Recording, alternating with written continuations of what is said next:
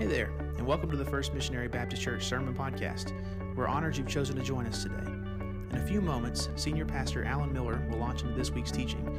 Before that, though, we'd like to encourage you to also check out our website, firstmissionary.net, where you can find out more about what the Lord is doing in our local body and how you can get involved. Now here's Alan with this week's teaching. Well, today we're going to continue in this message series that we've simply entitled One Another.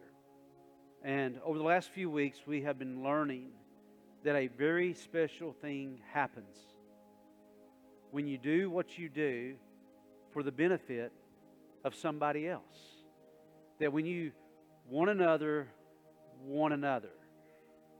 not only is that person's life blessed and benefited by your action, but like a boomerang, one another as it goes out from you in a very selfless way, God brings it back. He brings it back to you in a way that He knows what is best for you. So it's like we're made for this one anothering thing. We're made for it. It resembles the heart of God. It resembles the heart of Christ. It resembles the Spirit to selflessly act. And there's a life of fulfillment, and there's a life of meaning that comes behind that. Would never, ever, ever, ever want to promote a selfish selflessness. Like, hey, I'm going to go do something for my brother because God's going to do something for me. That God sniffs that stuff out, and it never works out. When true selflessness is in action, He brings it back around through His wisdom, His discernment, His grace in great, great ways into our lives. There are over 50 one another statements in the New Testament. And over the last few weeks, we've been looking at different one another statements. And there's, again, many of them encouraging one another, building one another up, serving one another. Tons of one another statements in the Scripture. Today we are going to look at a very, very special thing you can do for one another. You can pray. You can pray for one another. We're looking in James today, in James chapter 5. And then what we're going to do is we're going to look at a case study of what this looks like when it's fleshed out in real life. So we're going to hear a teaching from James on the subject of praying for one another. And then we're going to look at an example in Mark's gospel, an example with Jesus, about what that looks like. So it's almost like you could take James and his teaching and then lay on that this example we see of Christ. And not only do you get the teaching, but you get the example. It's probably going to take 2 weeks for us to do this. So we'll make a go of it this morning, and we'll start in James chapter 5. So in addition to encouraging one another and loving one another and building one another up and forgiving one another and serving one another and one another, James says, pray for one another. In 5:13, he starts off by asking a very simple question to those who would read and hear this letter. Is anyone among you suffering? Then he must pray. Is anyone cheerful? He is to sing praises. Is anyone among you sick? Then he must call for the elders of the church, and they are to pray over him, anointing him with oil in the name of the Lord.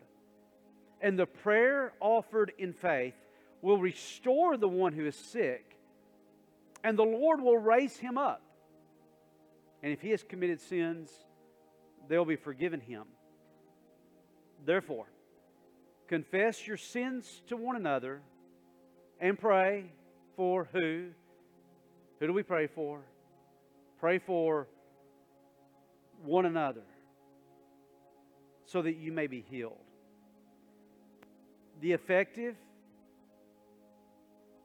the energized, if you could look through this word, the energized, focused, targeted, effective, laser beamed type of praying. The effective prayer of a righteous man or woman can accomplish much. Father, we give you this time, Lord. We just ask that you would reveal your heart and yourself to us through your written word, and also, Father, through your living word, Christ, as he is shared with us today by your Spirit. Father, we trust in your power during this time. We wouldn't want to do this, wouldn't even want to begin to do this, Father, without you. So teach us and guide us, and we open our hearts and our minds to you. We give you ourselves, and we trust you. And we pray this in Jesus' name. Amen and amen. Well, you know, of all the subjects in Scripture, and there are many subjects and topics in Scripture, but of all the ones that really gets a lot of press and a lot of ink in the New Testament, and also in the Scripture as a whole, Old and New Testament, is the subject of prayer.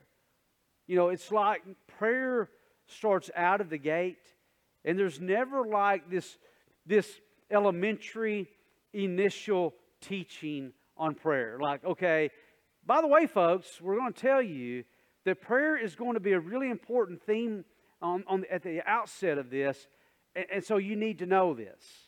And this is how you do it, and this is what you say, and this is how prayer works. No, it is like one of the givens from the beginning of time that God's people are going to pray. That they're going to have conversation with Him and commune with Him. And we could define prayer in so many ways. It's kind of like, you know, is it asking God for certain things? Yes. Supplication, petitioning God, asking Him for certain things. Yes, that's a part of praying. What about just praising Him? We're going to see today in the text that yes, just praising Him, speaking back to Him, His value, His worth, His glory. Yes, that's like praying too. Just having casual conversation with God in a relationship. Yes, that is praying. That's what prayer looks like.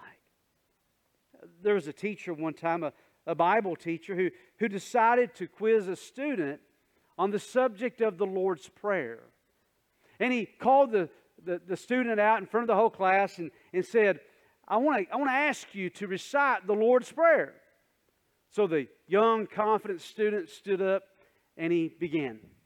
Now I lay me down to sleep. I pray the Lord my soul to keep. If I should die before I wake, I pray the Lord my soul to take.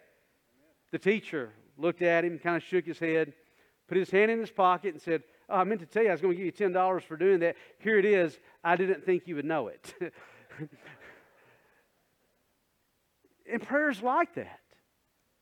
Man, you think you've got this thing figured out, or maybe you've prayed and you asked God and you saw Him move and you saw Him work and you think, man, I've got this thing figured out. And then something else comes along. Something else happens. And you pray. And you pray. And it's like crickets.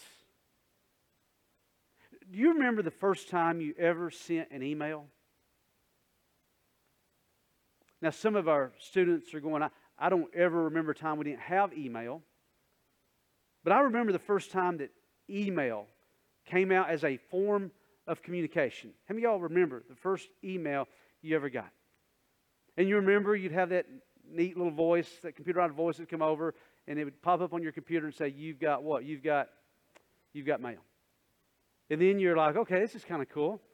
And you type out a reply, and you put the subject in, you send it out, and then it's like, whew, And there it goes.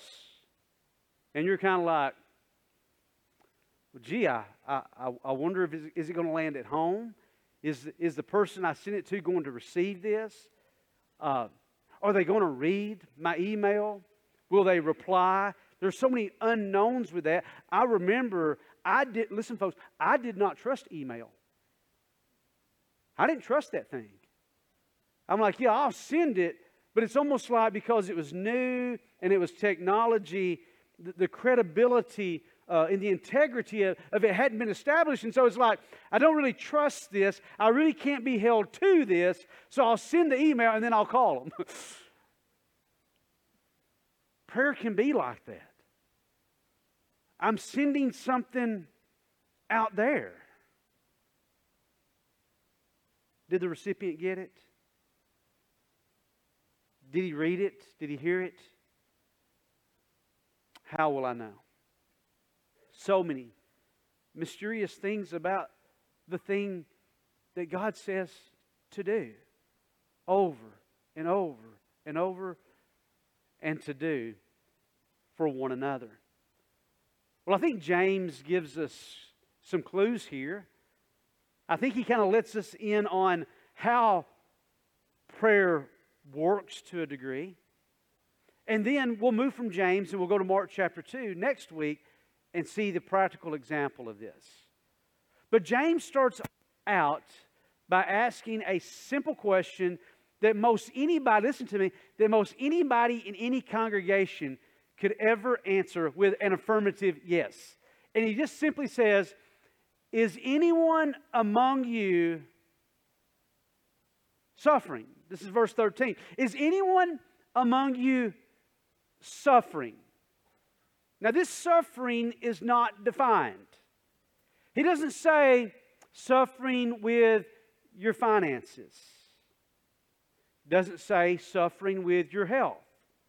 Any of you suffering in your family or in your marriage? Any of you suffering in your work? It's wide open. And this could actually be suffering of any kind or any nature. Yes, it could be, are you suffering in your finances? Are you suffering in a relationship? Are you suffering at school, in a class? Can I get an amen? Anyone? Anyone? Anyone? Are you suffering with your health? If anyone among you is suffering, then he, who's he? The person who's what? The person who is suffering. He, she must do what? Must pray. Have you ever struggled with praying for yourself? Have you ever thought that if I pray for myself, then I'm being selfish? I've heard people say to me, people have said to me, I do not pray for myself because I feel like I'm selfish if I pray for myself. I've heard moms say, I'm here to give to my children, to give to my families, and I'm supposed to give and give and give and give. And then you see that young mom just worn out, tired, exhausted, and you come alongside them and you're like, hey, listen, take care of yourself. Look out for yourself. Get some rest. Take some time off. Reach out for somebody for some help. It's kind of like praying for yourself. Self-care is important. Your family needs you to be the best you. The people who are close to you in your life, they need you to be the best you. So self-care and self-prayer is not selfish. It is a generous thing you can do for the people who have to live with you and the people who get to spend time with you. James says, is anyone among you suffering? The one who is suffering for whatever reason, then he must pray. Is anyone among you cheerful? Next part. Is anyone among you, verse 14, is anyone, or the end of 13, is anyone among you cheerful? I messed them up there. It's verse 13. We're still in verse 13. Sorry, guys. Is anyone cheerful? He is to do what? Sing praises. You say, well, what does it mean to sing praises? To sing praises simply means to speak back to God His value and His worth. Praising God is just telling Him who He is. And it's not like you've got to remind Him who He is. It's really, a lot of times when you praise Him, you're reminding yourself of who He is. Any of y'all have a grandmother that was like always praying or always praising? Grandma in the kitchen, maybe you walked through and Grandma was in there and she's, maybe making some biscuits or whatever, and she's just praying this minute, Lord Jesus, lift up so-and-so, and Lord Jesus. And then other days she's not in there and she's not praying, or she's not praying for her kids, but she's praising the Lord. This is my story. She's just singing along, But Grandma was always doing it. She's always either praying or always praising. Paul said, pray without ceasing. And if praying is having a conversation with God, then either you're suffering or you're cheerful, but you're always talking to God. You ever have a conversation with God and you never get to the end? Any of you ever start to pray and you never get to amen? You ever done that? You started out nice and proper. Oh, dear Heavenly Father, dear sweet Jesus, and then somewhere along the way, you get a call, you get a text, somebody knocks, you get up and you go about your business. Or how many of you fall asleep and you never get to amen? Have you ever felt bad or felt guilty? You got the next morning like, God, I'm so sorry I didn't finish my prayer.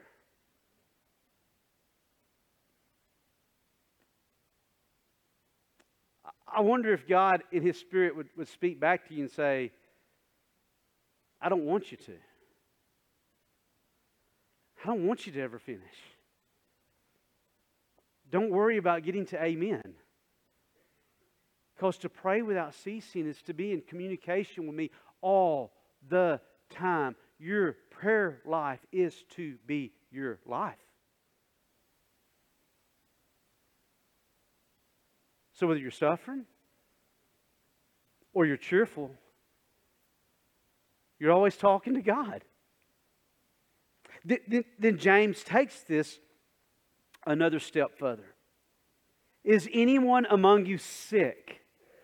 And some of you think, okay, this is exclusively for people who have a health issue.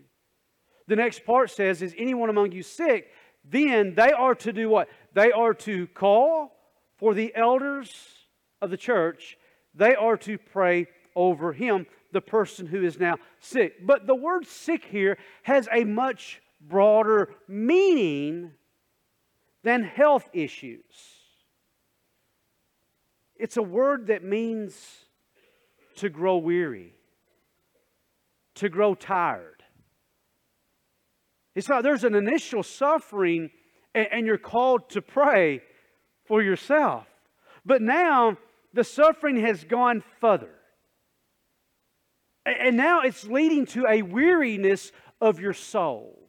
It's like you are now sick and tired of that which made you suffer to begin with. How many of you can say today, yeah, I've had financial problems,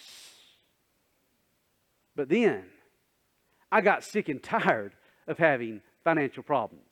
How many of you can say today, I have had relational issues, friend, marriage, family, whichever. I've had marriage problems. But then I got sick and tired of having marriage problems. Can any of you say, I've had school issues with friends? Yeah, I've suffered in that way, but I've also have found myself becoming sick and tired of having those school, relational, financial, emotional issues. It's like the person is called and encouraged to pray for themselves, but then they get to a point and they can't pray for themselves. So it's on them now to reach out. And please don't read into this an exclusive office or position in the church that you can only reach out to, like the pastor, elders, or deacons.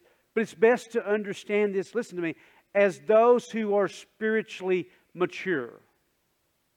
Call those who are spiritually mature when you can no longer pray for yourself. And let somebody else pray for you. So why would I call out to the spiritually mature to come pray for me? Because they know what it's like to pray.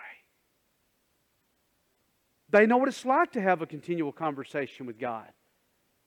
I mean, really, if this thing is really kind of up to asking, seeking, and knocking, then I'm going to reach out to those who've asked before, those who have knocked before, and those who have sought before. They will come, the text says.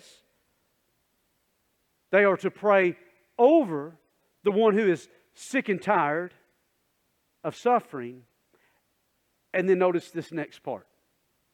They are to, or it's a participle, anointing him with oil. So watch this. Because it's a participle, it's like this is an action that is taking place as the prayer and the visit comes. One of the better renderings of this particular verse in the ancient text is having anointed with oil. They are to pray. Now you're thinking, okay, so somebody's going to show up and they're going to have a vial of special anointing oil. And I actually have a vial of anointing oil. Have you ever had someone to pray over you and anoint you with oil? I have. It's a really neat thing. I'll never forget the first time that I had this experience. Someone just said, man, we just really want to pray over you. And they had a vial of oil, special oil. There was frankincense in it. There was myrrh, a great fragrance. And they put it on my forehead.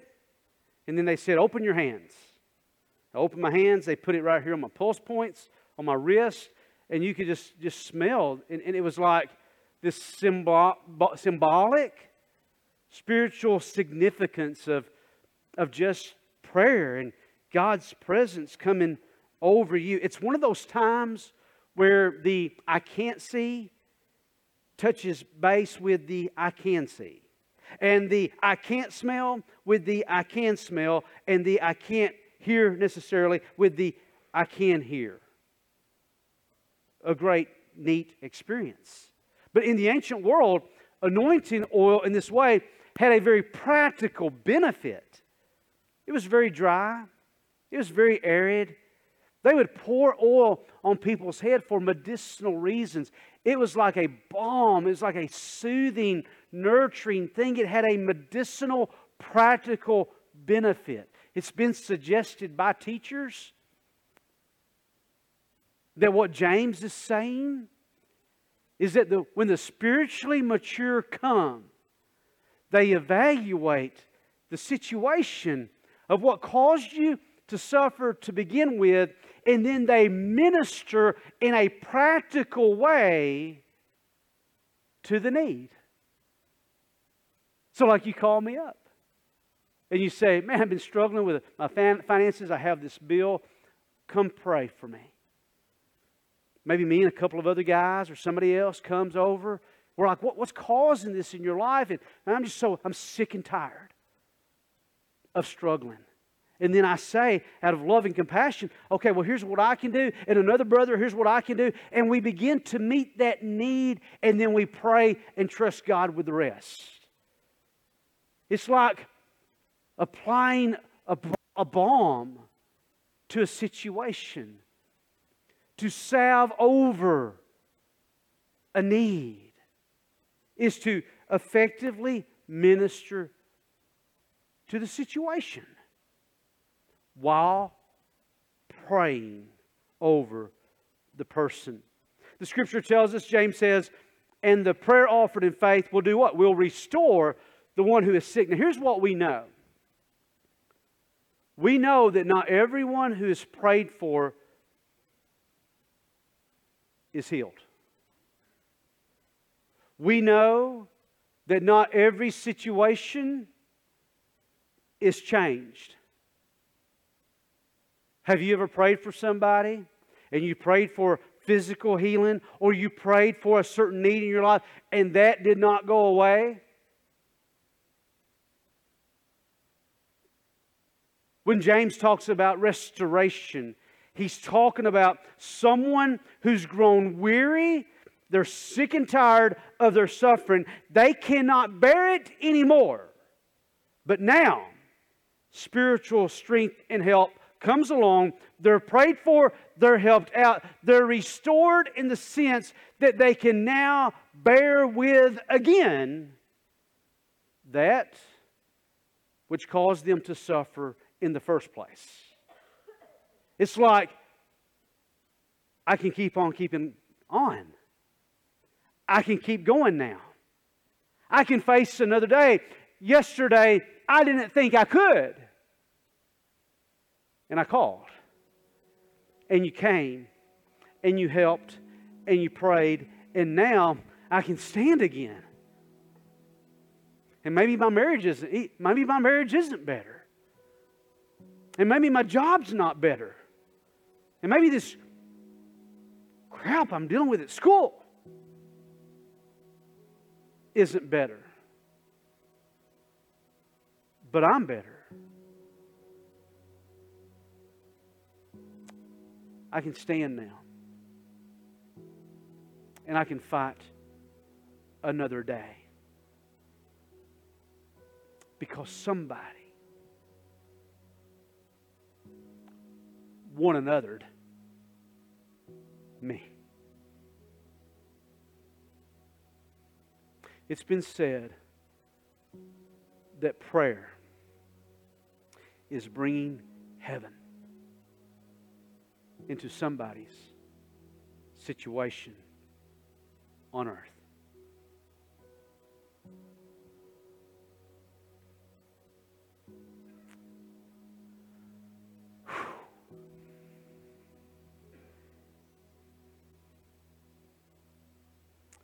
James speaks of the prayer of faith. He speaks of forgiveness. There's perhaps a lot of ancient world understanding behind why people would be sick or have problems to begin with. We won't get into all of that in the text. But we know that there were many times people thought in the ancient world, they thought, and maybe you've thought it, the reason I am suffering and the reason I am sick is because I've sinned. James might be speaking to that, and he's speaking to God's grace to help people to deal with sometimes the guilt they may feel from things in their life. We know that in Christ, when you accept Christ, you are forgiven of all of your sins. Past, present, future. Christ died for every one. And there's not one He did not die for. But then James does this that we'll close on today that I think it's a little unnerving. I don't think this happens enough. And when it has happened, I'm not for sure it's happened in the right spirit. James says, therefore, confess your sins to one another and pray for one another so that you may be healed. The effective, which means energized, focused, laser beamed prayer of a righteous man or woman can accomplish much. But let's talk about this confessing to one another real quick. Have you ever confessed your sins to a brother or sister in Christ? A couple of weeks ago, I had a brother that come to me. And he said, I want to tell you something I've been dealing with. And I'm telling you because I know you're not going to judge me or condemn me. You're safe. And he said, I think this will be good for my soul if I just acknowledge this to you and bring you along now as a person who will be concerned about this situation with me and will pray with me about it. And he laid it out there. And I'm like, dude, I'm so glad you felt like you could tell me that. Yes, I think that is wisdom. I think that is discernment on your part. I will come alongside you and I'll help carry this with you. But you are not to do that with everyone. Some have said, to confess your sins to one another means that if you blow it and you mess up, you are to now go in front of the entire congregation and church and community and let everybody know what you've done. But notice the text.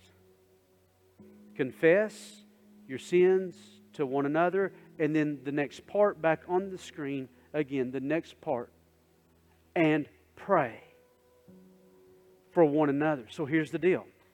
When I become a confessor, I'm only a confessor to a prayer. I'm not a confessor to a gossiper. I'm not a confessor to anyone who will take my business out on the streets, make them known to everybody else, plaster them all over Facebook, and rub my nose in my mistake.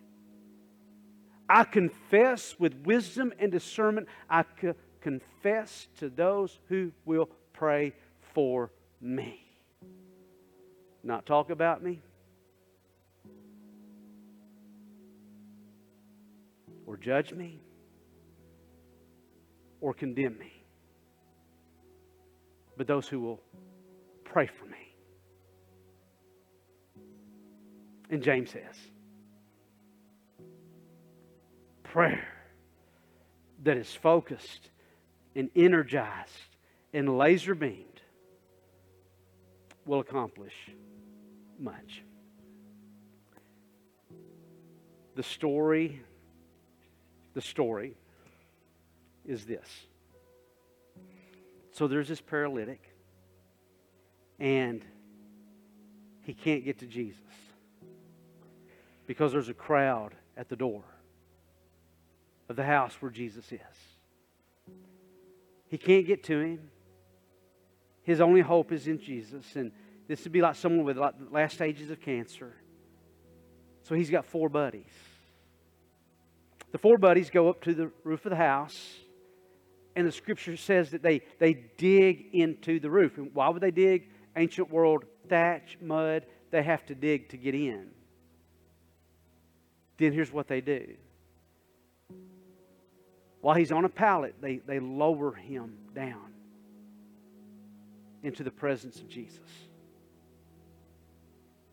And the Scripture says in Mark that Jesus saw their faith.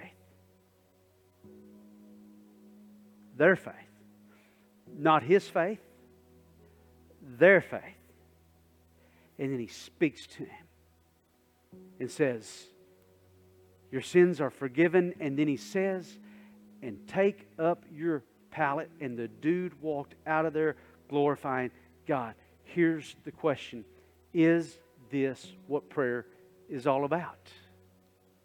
You taking a situation, a person, paralyzed, sick and tired, in fear, whatever it is, and in intercessory prayer, you are lowering them. You're bringing them up, rather, into the presence of the one who can touch their life.